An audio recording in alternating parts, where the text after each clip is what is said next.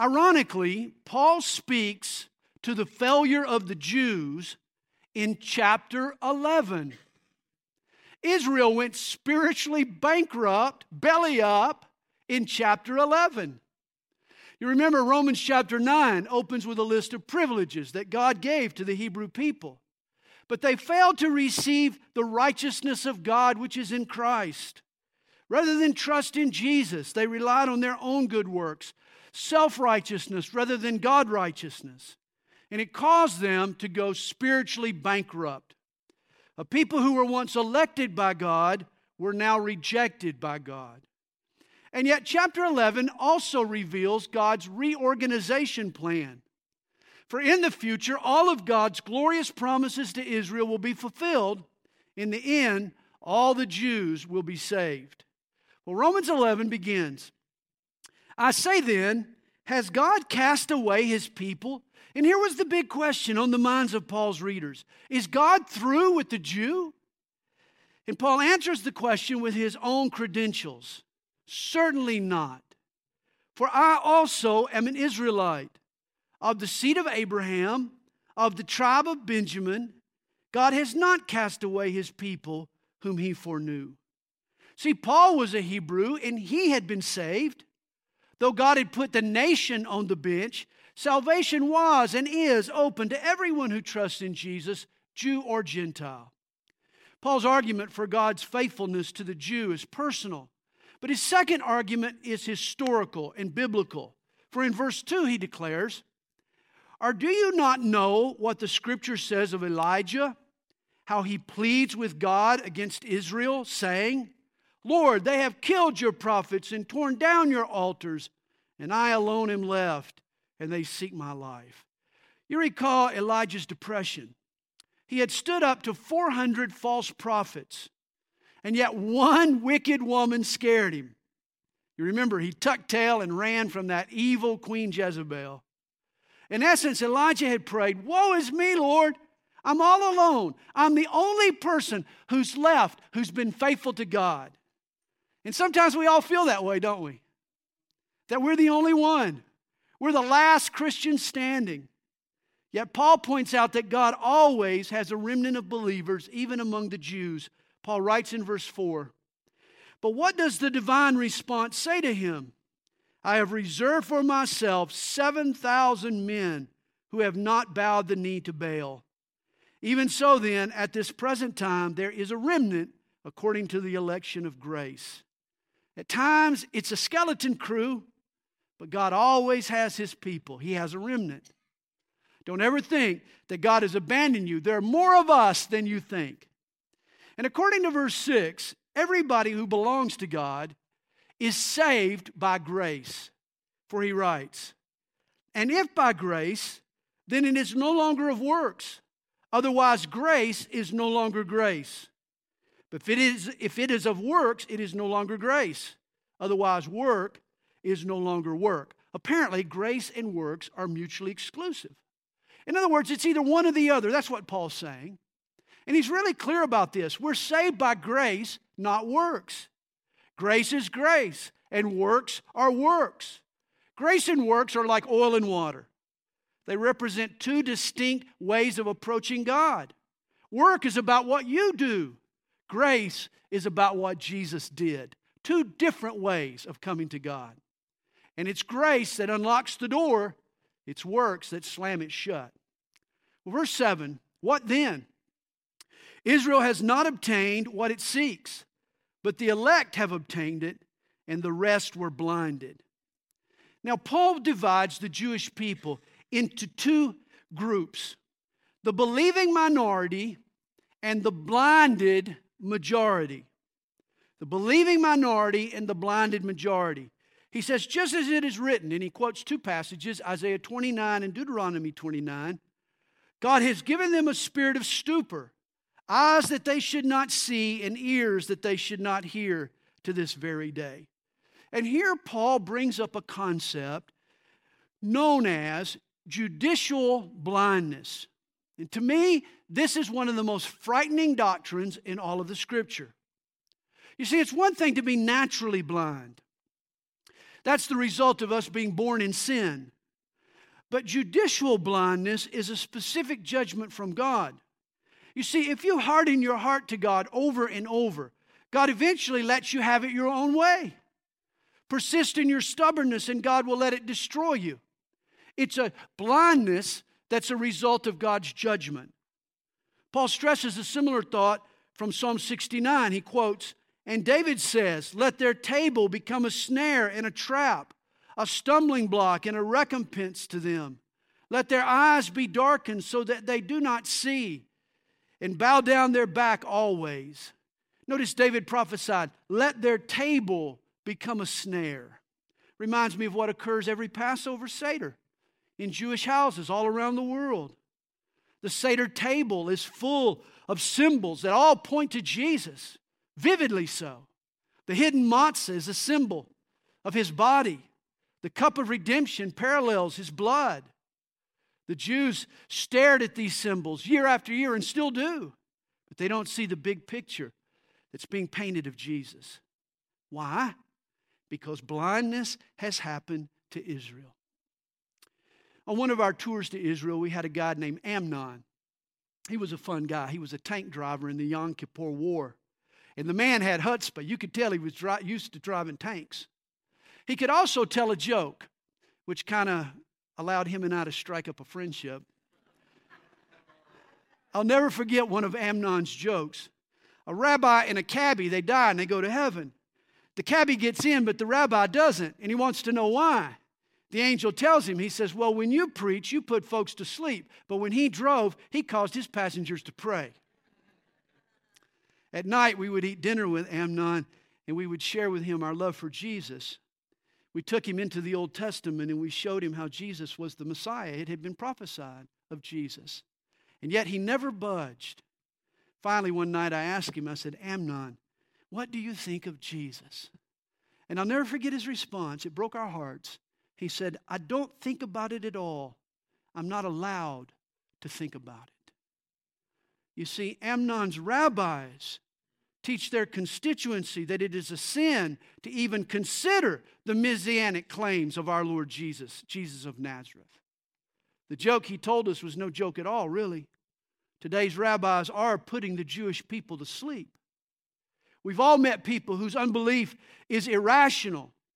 All their honest questions have been answered, and yet they still choose not to believe. It's a spiritual blindness, and it can happen. You open their eyes with love and with prayer. Verse 11. "I say then, have they stumbled that they should fall? Certainly not." Now recall the old commercial, the elderly lady, she falls on the floor and you hear this high-pitched scream, "I've fallen and I can't get up."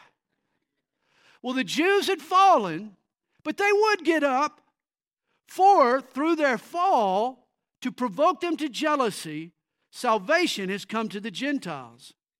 The Jews rejected Jesus, but God was still reaching out to the Jews, even while He was bringing in the Gentiles. Now, Paul introduces a concept called jealousy evangelism. Now, you've heard of various forms of evangelism. Billy Graham and mass evangelism, door-to-door evangelism, street evangelism, literature evangelism, lifestyle evangelism, even media evangelism. But God created another form of evangelism to reach the Jews, jealousy evangelism. God saved the lost Gentiles to make the Jews jealous and cause them to desire the same salvation for themselves. My last 2 years playing high school football, yeah, that's me right there. Playing high school football, I was the starting quarterback on our team. And I actually started every single game but one. I opened my senior season with a couple of poor performances, and for the first time in 2 years, my coach benched me, put me on the bench. The next game, I didn't start. But it was a stroke of genius on his part. For when I finally got into the game, I thought, I'm never going to let that happen again. And toward the end of the first half, I threw a touchdown pass. I ended up the starting quarterback for the remainder of the games. But my benching had supplied a needed motivation. And this was God's strategy with Israel. He benched the Jews and He exalted the Gentiles, in order to make the Jews jealous of the salvation that the Gentiles had found in Christ. Verse 12. Now, if their fall is riches for the world, and their failure riches for the Gentiles, how much more their fullness? For I speak to you Gentiles, inasmuch as I am apostle to the Gentiles, I magnify my ministry, if by any means I may provoke to jealousy those who are in my flesh and save some of them. Understand how much the Jews despised the Gentiles. They hated the Gentiles. They considered them kindling for the flames of hell. There's a joke among the Jews. Why did God create Gentiles? The answer? Somebody's got to pay retail. Anyway, Paul plays on this animosity.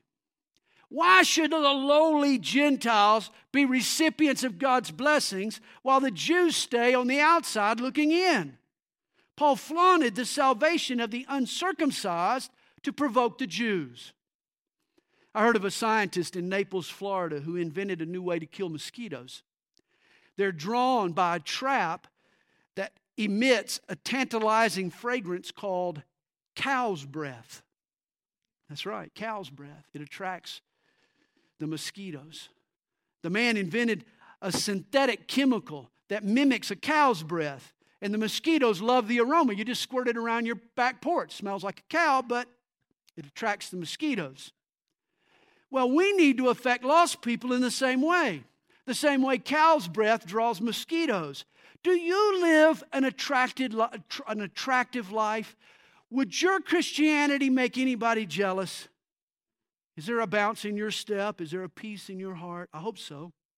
We should be making the folks who don't know Christ jealous of the joy that we have in Jesus. He says, for if their being cast away is the reconciling of the world, what will their acceptance be but life from the dead? Now God set aside the Jews to reach the Gentiles. But when the Jews are brought back, how glorious will that be? For if the first fruit is holy, the lump is also holy.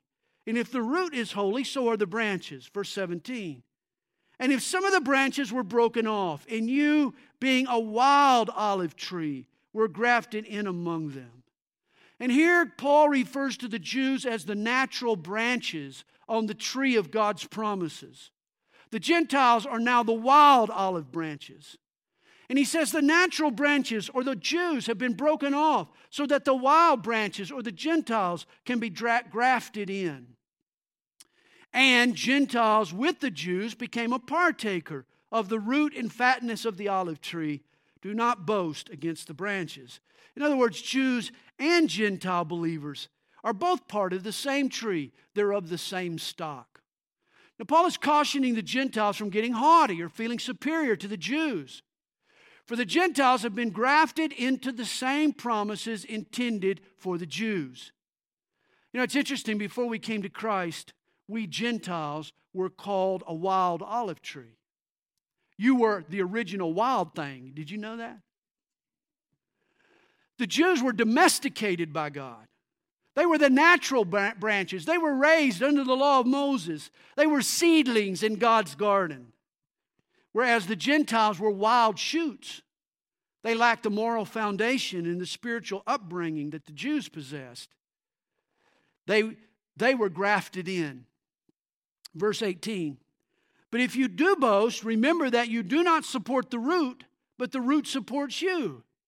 And here Paul is worried about what we could call reverse discrimination.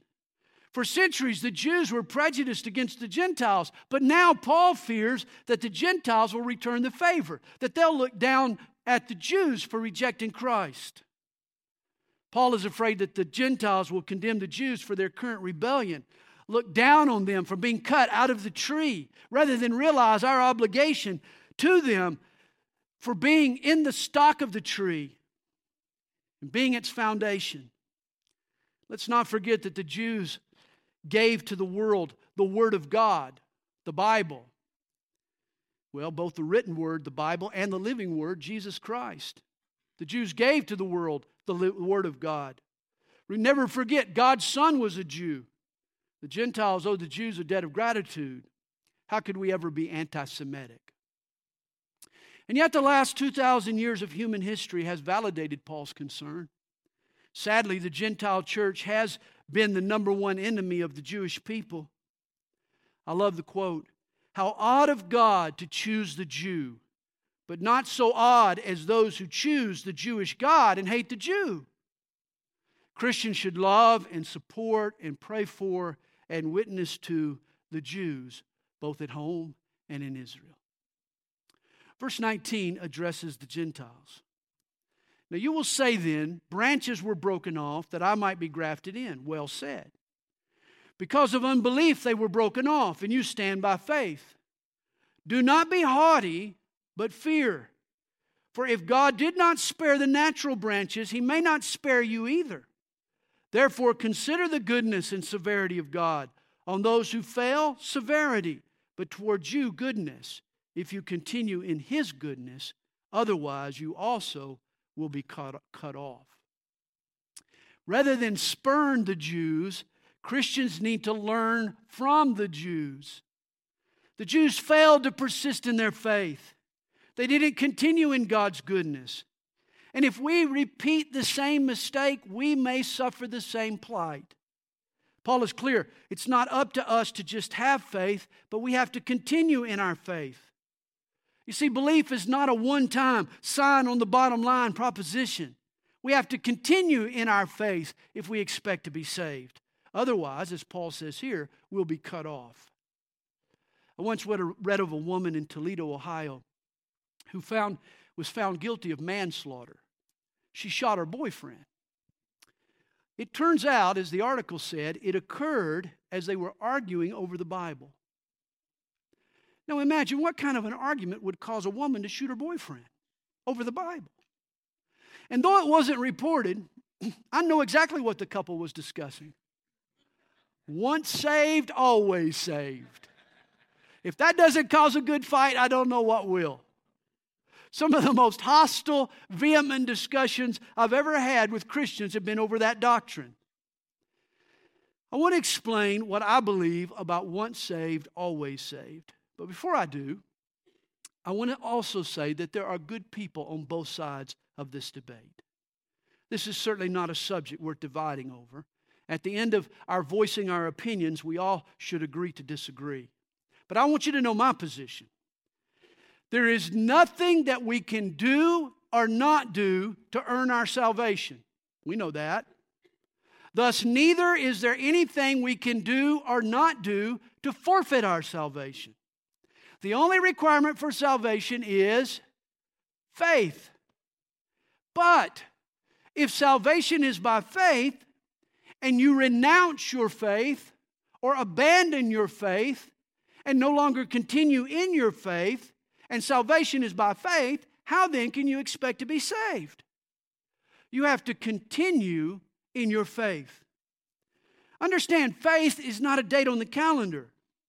Again, it's not a contract that you sign, then go off and forget about it. It's an attitude that you grow and that you cultivate and nourish and feed. Faith is like a plant. If you starve it, it'll die. If you feed it, it'll live and grow and bear fruit. For the record, I don't believe in once saved, always saved, but I do believe in eternal security. I believe as long as you're trusting in Jesus, you're eternally secure. And why wouldn't you continue trusting in Jesus? He's so good to us. If you want to study this further, you can read several passages. Colossians 1, verses 21 through 23. Galatians 5, first 5 verses. Hebrews 10, verses 35 to 39. 1 Peter 1, verses 8 and 9. They all emphasize the need to continue in our faith. The perseverance of the faith is taught throughout the Bible. Well, back to verse 23. And they also, if they do not continue in unbelief, will be grafted in. For God is able to graft them in again. The Jews didn't continue in their faith and they were cut off. But here's the good news. If they turn from their unbelief, they can be grafted back in again. For if you were cut out of the olive tree, which is wild by nature, and were grafted contrary to nature into a cultivated olive tree, how much more will these who are natural branches be grafted into their own olive tree? A horticulturist will tell you that it's far more difficult to graft a wild branch into a vine than it is to regraft a natural branch that was formerly broken off.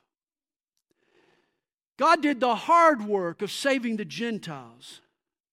Thus, Paul's saying it'll be much easier for God to bring the Jews back home. I love what C.S. Lewis said about the salvation of the Jews. In a sense, the converted Jew is the only normal human being in the world. Everyone else is a special case dealt with under emergency conditions. Verse 25. For I do not desire, brethren, that you should be ignorant of this mystery, lest you should be wise in your own opinion, that blindness in part has happened to Israel until the fullness of the Gentiles has come in. A biblical mystery is a truth that we learn through revelation, not investigation. A mystery is something we would never know about if God had not revealed it. I call a mystery a sacred secret. And in the Old Testament, the church, the Gentile church, was a secret. It was a mystery. God began salvation with the Jews, but He will end salvation with the Jews. But today, in the gap, where the Jews have been cut off, God is grafting in the Gentiles. Now notice in verse 25, Israel's blindness is temporary. He says, for when the fullness of the Gentiles has come in, then God will re-engage the Hebrew people. And I believe the fullness of the Gentiles refers to a specific number. As a matter of fact, I believe when the last Gentile gets saved, at that exact moment, wherever it is in the world, when the last Gentile gets saved, the Lord Jesus is going to come in the clouds and is going to snatch away His church. That means if you're the last holdout sitting here tonight, I hope you get on with it, man. You're holding up the party. The rest of us are ready to go home. Well, verses 26 through 32 have prophetic implications. It begins, and so all Israel will be saved. When the fullness of the Gentiles come in, then all Israel will be saved. The church will get raptured. And then God, after rapturing the church, will turn His attention again to the nation Israel. He'll use 7 years of great tribulation to purify the Jews. He says in the next verse, as it is written, and here he quotes Isaiah 59, the deliverer will come out of Zion, and He will turn away ungodliness from Jacob. For this is my covenant with them when I take away their sins. The Hebrews will be forgiven. Every Jew alive when Jesus returns in power and glory will put their faith in Him and be saved. The Bible teaches that one day all Jews will be Jews for Jesus. And Zechariah 12 verse 10 tells us how it will happen.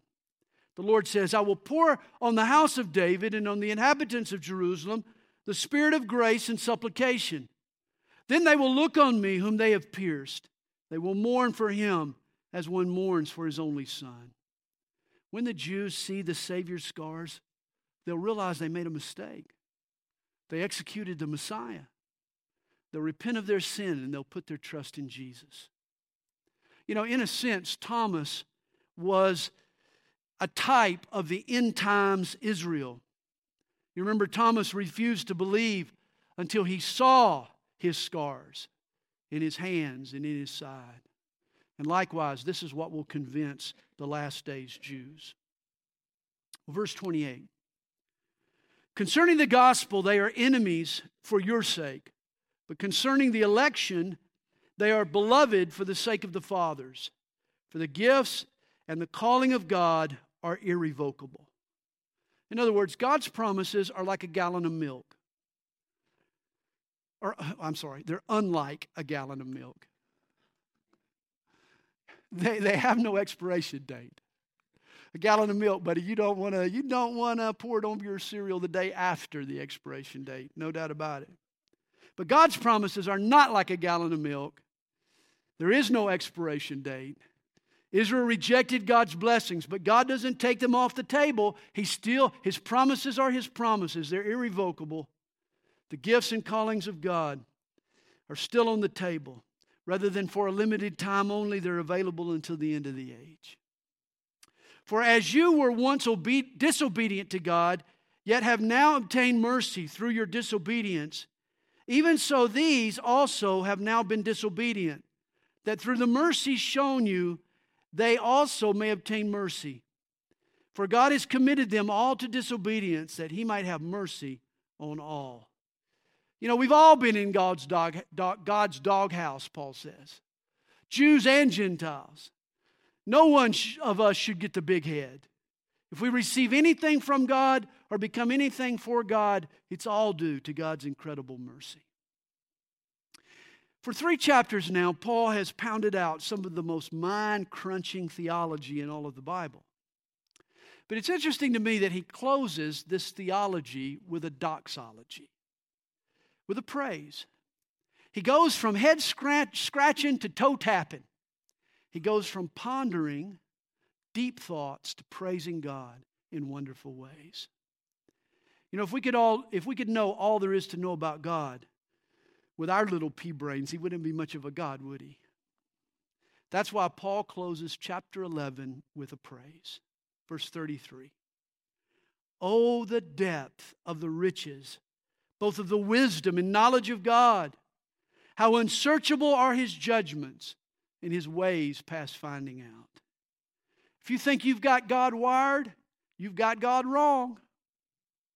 You know, His truth is like a river. It's so simple, even a child can stand up. But it's so deep, a theologian can drown. The Bible is a reliable record of God's dealings with humanity. But if you've got to have every question answered, if you need every nuance explained before you'll believe, then you'll never believe. Faith in an infinite God requires a certain amount of mystery. I love the old adage, what's over our head is still under God's feet. And faith in God also requires a certain humility. God calls the shots, not me. Verse 34 teaches us that God has no colleagues. He has no counselors. He has no creditors. For who has known the mind of the Lord? Or who has become His counselor? Or who has first given to Him, and it shall be repaid to him? God has no peer. He needs no help. He owes no one anything. I wonder how many of you have tried to be God's counselor. Have you given Him some good ideas? Have you tried to counsel God as to what He should and shouldn't do? Hey, no one is God's counselor. God is in a class all by Himself. He calls the shots, not you. God is God and you are not. And this is a problem for the proud, but it's a comfort for the humble. Romans chapters 9 through 11 closes, for of Him and through Him and to Him are all things, to whom be glory forever. Amen. God is our all in all. Chapter 12.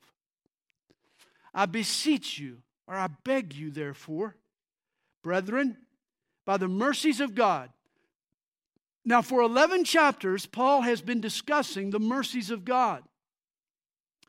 By this point, we all should be in awe of God's salvation. We are justified and we are redeemed. And salvation is God's to give. He gives it to whomever He wills and as He chooses. And the amazing thing is that He's chosen us. But after savoring such a sweet salvation, it's time for us to realize its ramifications. For in light of God's love and grace toward us, how then should we live? And here's the first step. That you present your bodies a living sacrifice, holy, acceptable to God, which is your reasonable service. You know, the Levitical sacrifice of the Old Testament was a butchered carcass, burned on the altar. But in the New Testament, God no longer likes His sacrifices well done. Today, He orders them rare. He wants a sacrifice that's alive. He wants a sacrifice that's still kicking and mooing on the plate. God is now into living sacrifices. Abraham's son Isaac was a living sacrifice, remember? He willingly offered his body to God and allowed old Abraham to bind him to the altar. Isaac had no plans of his own. He had nothing he had to do, no place he had to be. He was available for whatever the Father had in mind. Once there was a little girl, she was sitting on the end of the row at the church. This particular church passed the offering plate on Sunday mornings. As she took it, she set it down right outside the row, right in the aisle. And she stepped in the offering plate. An usher asked her, said, "Honey, what are you doing?" She replied, "Well, we learned in Sunday school this morning that we're supposed to give ourselves to God." And she's right. We are. After all that God has done for us, the least that you can do is to present your body a living sacrifice to Him. As Paul puts it, it's our reasonable service. The first step in living for God is to give your body. The second step is to renew your mind. Verse 2 tells us, "And do not be conformed to this world." I love the Phillips translation of this verse. Don't let the world around you squeeze you into its mold. Resist the pressure to follow the pack, to go with the flow. Remember, guys, toilet paper goes with the flow, not Christians. Rather than blend in, we need to stand out. See, a Christian is either a thermometer or a thermostat. Which one are you, a thermometer or a thermostat? Some believers are thermometers. They conform to the room temperature. They try to be cool or gravitate toward what's hot. Other people dictate the life that they live. But God wants us to be a thermostat. Rather than register the temperature, He wants us setting it and regulating it. Don't be conformed, but be transformed. For Paul continues in verse 2. But be transformed by the renewing of your mind, that you may prove what is that good and acceptable and perfect will of God. And here's the key to transformation: renewing your mind. Jesus changes our hearts, remember, but it's up to us to change our way of thinking. It's up to us to put on a new identity and cultivate a new character. I put off the old logic and the sinful perceptions and the evil rationales and the ugly habits, and I put on Christ and begin to live my life like Jesus. To walk worthy of God's mercies. Give your body. Renew your mind. And then third, humble your heart. He says, "For I say, through the grace given to me, to everyone who is among you, not to think of himself more highly than he ought to think, but to think soberly, as God has dealt to each one a measure of faith." The word soberly means in one's right mind. The idea is objectivity, honesty.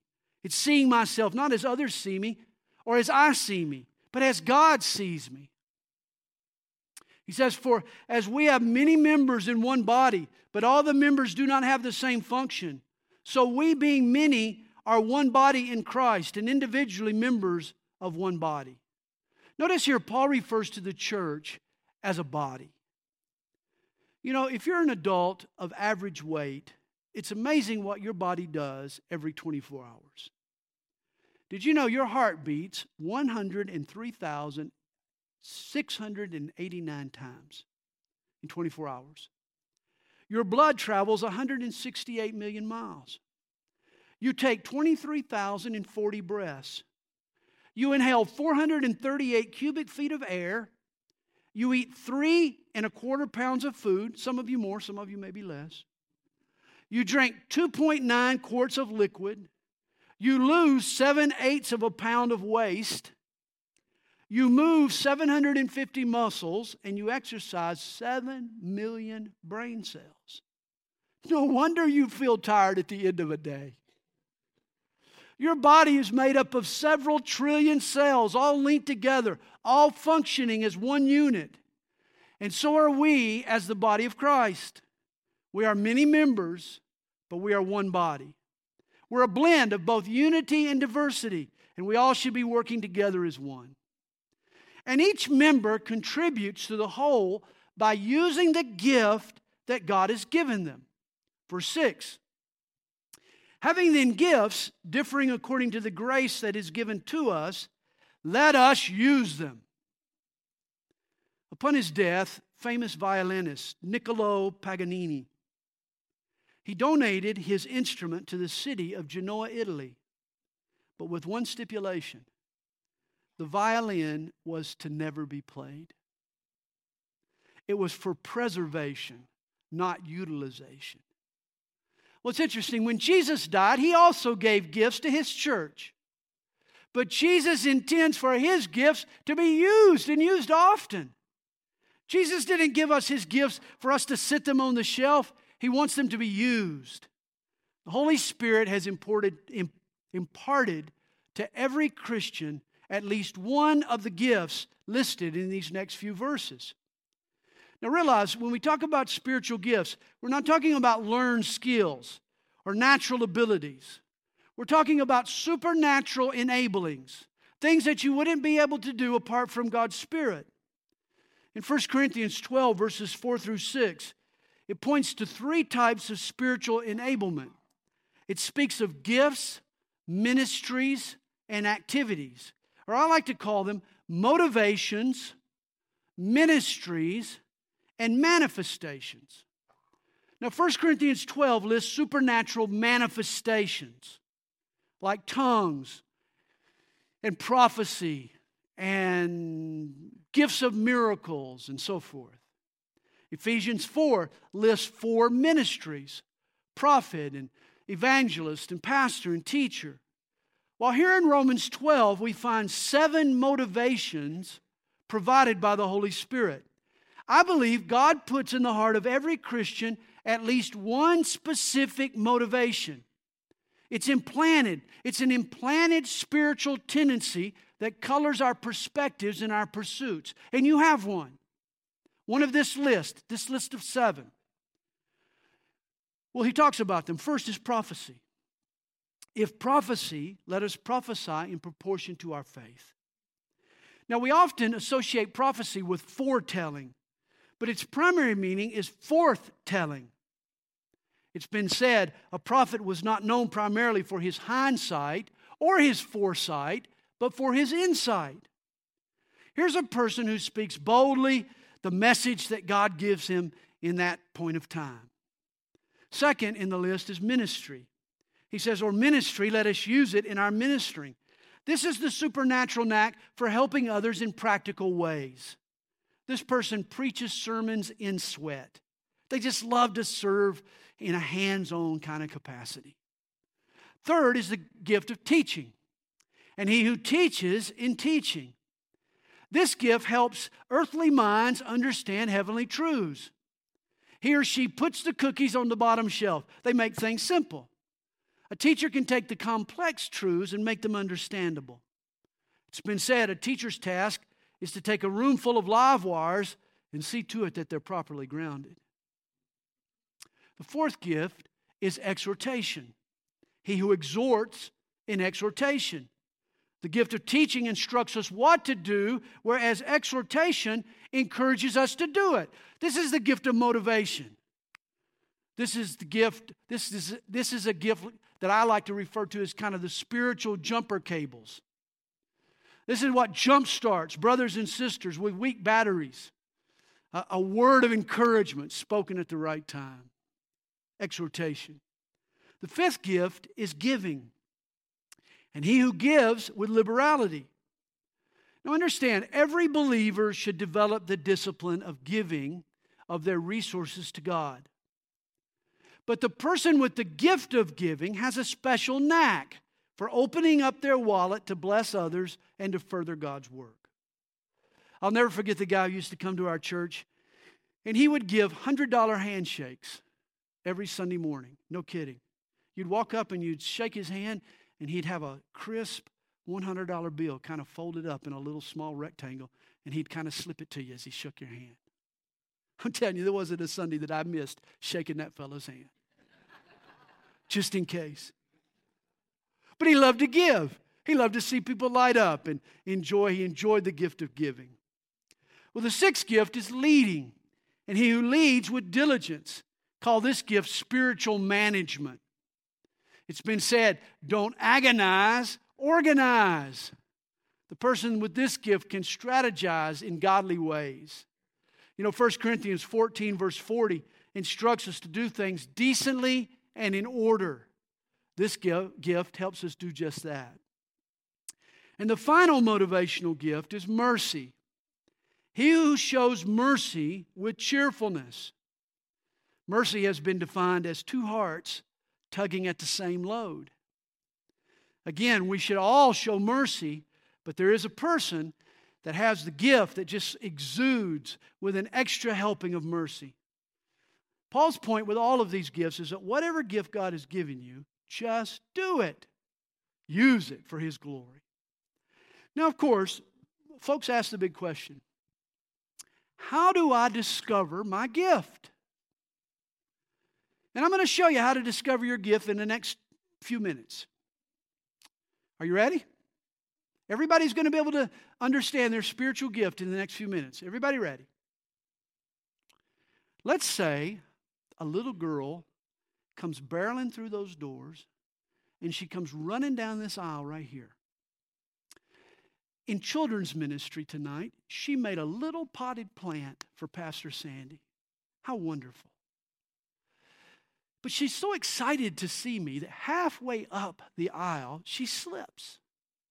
She throws that potted plant up in the air and crack, smash, it lands right on the floor in 1,000 pieces. Oh no, oh no.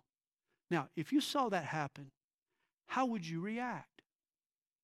Okay. If your first instinct would be to jump up and look for a broom, I need to get that swept up. You've got the gift of ministry. If you'd pull out your wallet and say, oh, that broken pallet, I can pay for that, and walk up and volunteer to pay for it, you probably have the gift of giving. If you'd walk up to the little girl and say something like, young lady, be warned. Thus saith the Lord, there'll be many opportunities to stumble in your life. Well, that's the gift of prophecy right there. You're giving her a word from the Lord. If your reaction would be to walk up and show her a little clever foot maneuver so that the next time she starts to slip, she can right herself at the last second, you've probably got the gift of teaching. If you think, oh, this is incredible. Why don't we rearrange a chair so this never happens again? Well, you've got the gift of organization, the gift of leading. Or if you'd sit down with that little girl and give her a pep talk and say, okay, honey, don't worry, you can do better next time. That's exhortation. Or perhaps you'd run up to the child and you'd hug her and you'd kiss her and you'd say, oh, let me kiss your little boo-boo, sweetie. You obviously have the gift of mercy. But understand this. There would be 7 different reactions among the people in this room in that scenario.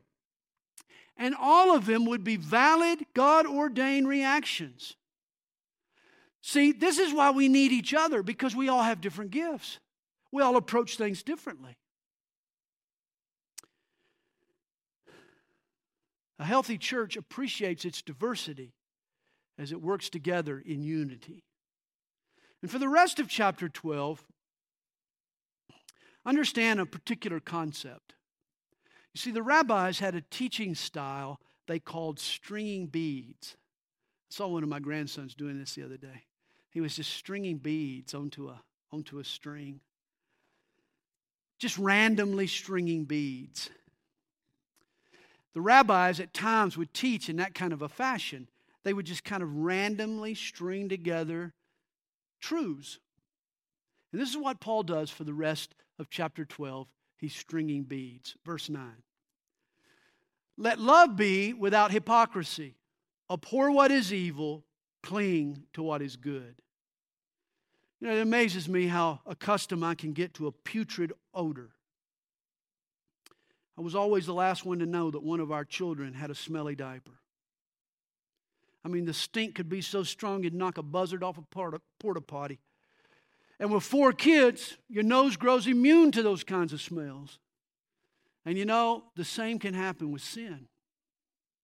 We get used to stuff that God says stinks. We allow sin to play on our TV screen, stuff that we'd never approve of in real life. We need to hate the sin and we need to hold to what's good. He says, be kindly affectionate to one another with brotherly love. in honor, giving preference to one another, not lagging in diligence. In other words, don't be lazy. Fervent in spirit, serving the Lord, rejoicing in hope, patient in tribulation. Horse racing fans will recall the famed thoroughbred Secretariat. The Disney movie about him is a classic. I watch it about once every 3 or 4 months. In the Kentucky Derby, a 1-mile race, Secretariat clocked a faster time in each successive quarter mile. In other words, the horse got stronger as the race got longer. And this is how God wants us to run our race. He uses tribulation in our lives, not to wear us out, but to build us up and make us stronger. Through trial after trial, we grow endurance. Continuing steadfastly in prayer. Did you know the greatest gift you can give to someone is to consistently pray for them? It really is. Continuing steadfastly in prayer. Distributing to the needs of the saints. We need to see needs around us and be ready to meet them. It's been said, love seeks not limits, but outlets. Paul goes on, given to hospitality. I read something recently. A man named John Thomas wrote an interesting letter to Dear Abby. He said this, I'm presently completing the second year of a 3-year survey of the hospitality or lack of it in churches. To date, of the 195 churches I've visited, I was spoken by someone other than an official greeter only once. And then it was to ask me to move my feet. I hope John Thomas has never visited Calvary Chapel. Hope we weren't one of those 195 churches. See, there's only one thing better than Southern hospitality, and that's Christian hospitality. And that's what we should be showing week after week to the folks who come and worship with us. Paul keeps stringing beads in verse 14. Bless those who persecute you. Bless and do not curse. You know, there's a Chinese proverb that goes, if your enemy wrongs you, buy each of his children a drum. That's kind of a funny idea, isn't it? In your blessing, you're actually cursing. But we march to a different drummer. Let's truly bless our enemies. Recall Romans 5, verse 9. While we were still sinners, Christ died for us. God took the initiative to reconcile us while we were still His enemies. While we were beating the drum of sin and rebellion. But in doing so, He set a precedent. We make friends out of enemies through love. Guys, we make friends out of enemies through love. Rejoice with those who rejoice and weep with those who weep. When we empathize and live our lives together, it makes for a thick, fun, rich way of living our lives. You know, it's been said, a sorrow shared is but half a trouble. A joy shared is a joy made double. I like that. Real fellowship will divide our grief and multiply our happiness. Verse 16, be of the same mind toward one another. Don't play favorites. Don't be biased. Treat everyone equally. Do not set your mind on high things, but associate with the humble. Don't just hang out with people who make you look good or who occupy the next rung on the social ladder to which you'd like to climb. Don't just hang out with the in crowd. Hang out with those that nobody else wants to give the time of day to. Humble yourself. Do not be wise in your own opinion. Hey, be rock solid in your beliefs, in your doctrines, in your convictions. Don't budge an inch. But keep your personal opinions flexible and open to new input. Verse 17, repay no one evil for evil. Now, this doesn't mean be a sissy. It doesn't mean be a doormat. It doesn't mean let evil people walk on top of you. When men do evil, fight back. Defend yourself and defend your family. But do it with love. Don't fight evil with evil. Fight evil with good. This is why Paul says, have regard for good things in the sight of all men. And he keeps stringing beads. Verse 18, if it is possible, as much as depends on you, live peaceably with all men. Hey, at times our stand for what's true and what's right and the other person's opposition might make a workable peace an impossibility. You know, sometimes you just can't work it out with somebody. But make sure the problem is not your unwillingness to forgive, or your clutching on to what is a mere opinion. Your personal opinion and being right in your eyes is not near as important as living peaceably with all men. Try to do so the best you can. He says, "Beloved, do not avenge yourselves, but rather give place to wrath. For it is written, 'Vengeance is mine, I will repay,' says the Lord." You know, the law of Moses specified an eye for an eye. And do you know why? Do you know why it was an eye for an eye? Because the human tendency is to one-up the person who harms me. You see, punch me in the jaw, and my reaction is not just to punch you in the jaw. My reaction is to punch you in the jaw and then kick you in the shins. I want to get one better on you. This is why God is the only person who can be trusted to dish out justice.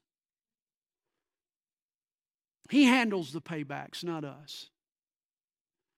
We can't be trusted with that. We have ulterior motives and wrong tendencies. We take it too far. Here's what we should do. Therefore, if your enemy is hungry, feed him. If he's thirsty, give him a drink. For in so doing, you will heap coals of fire on his head. In ancient times, folks didn't have pilot lights for their furnace. And so if their fire died out, they would go next door to the neighbor next door, and they would retrieve hot embers to relight their fire. And they would carry it back on their heads. Coals of fire on their head. It was a kindness. We should be kind to our enemies, not vengeful. Here's the big lesson. You never win by trying to even the score. You never do. Fight back. Assert yourself. Don't just sit there and take it. Hey, retaliate, but not with evil. Retaliate in like kind, and you're no better than your enemy. Let's all take heed to verse 21. Do not be overcome by evil, but overcome evil with good.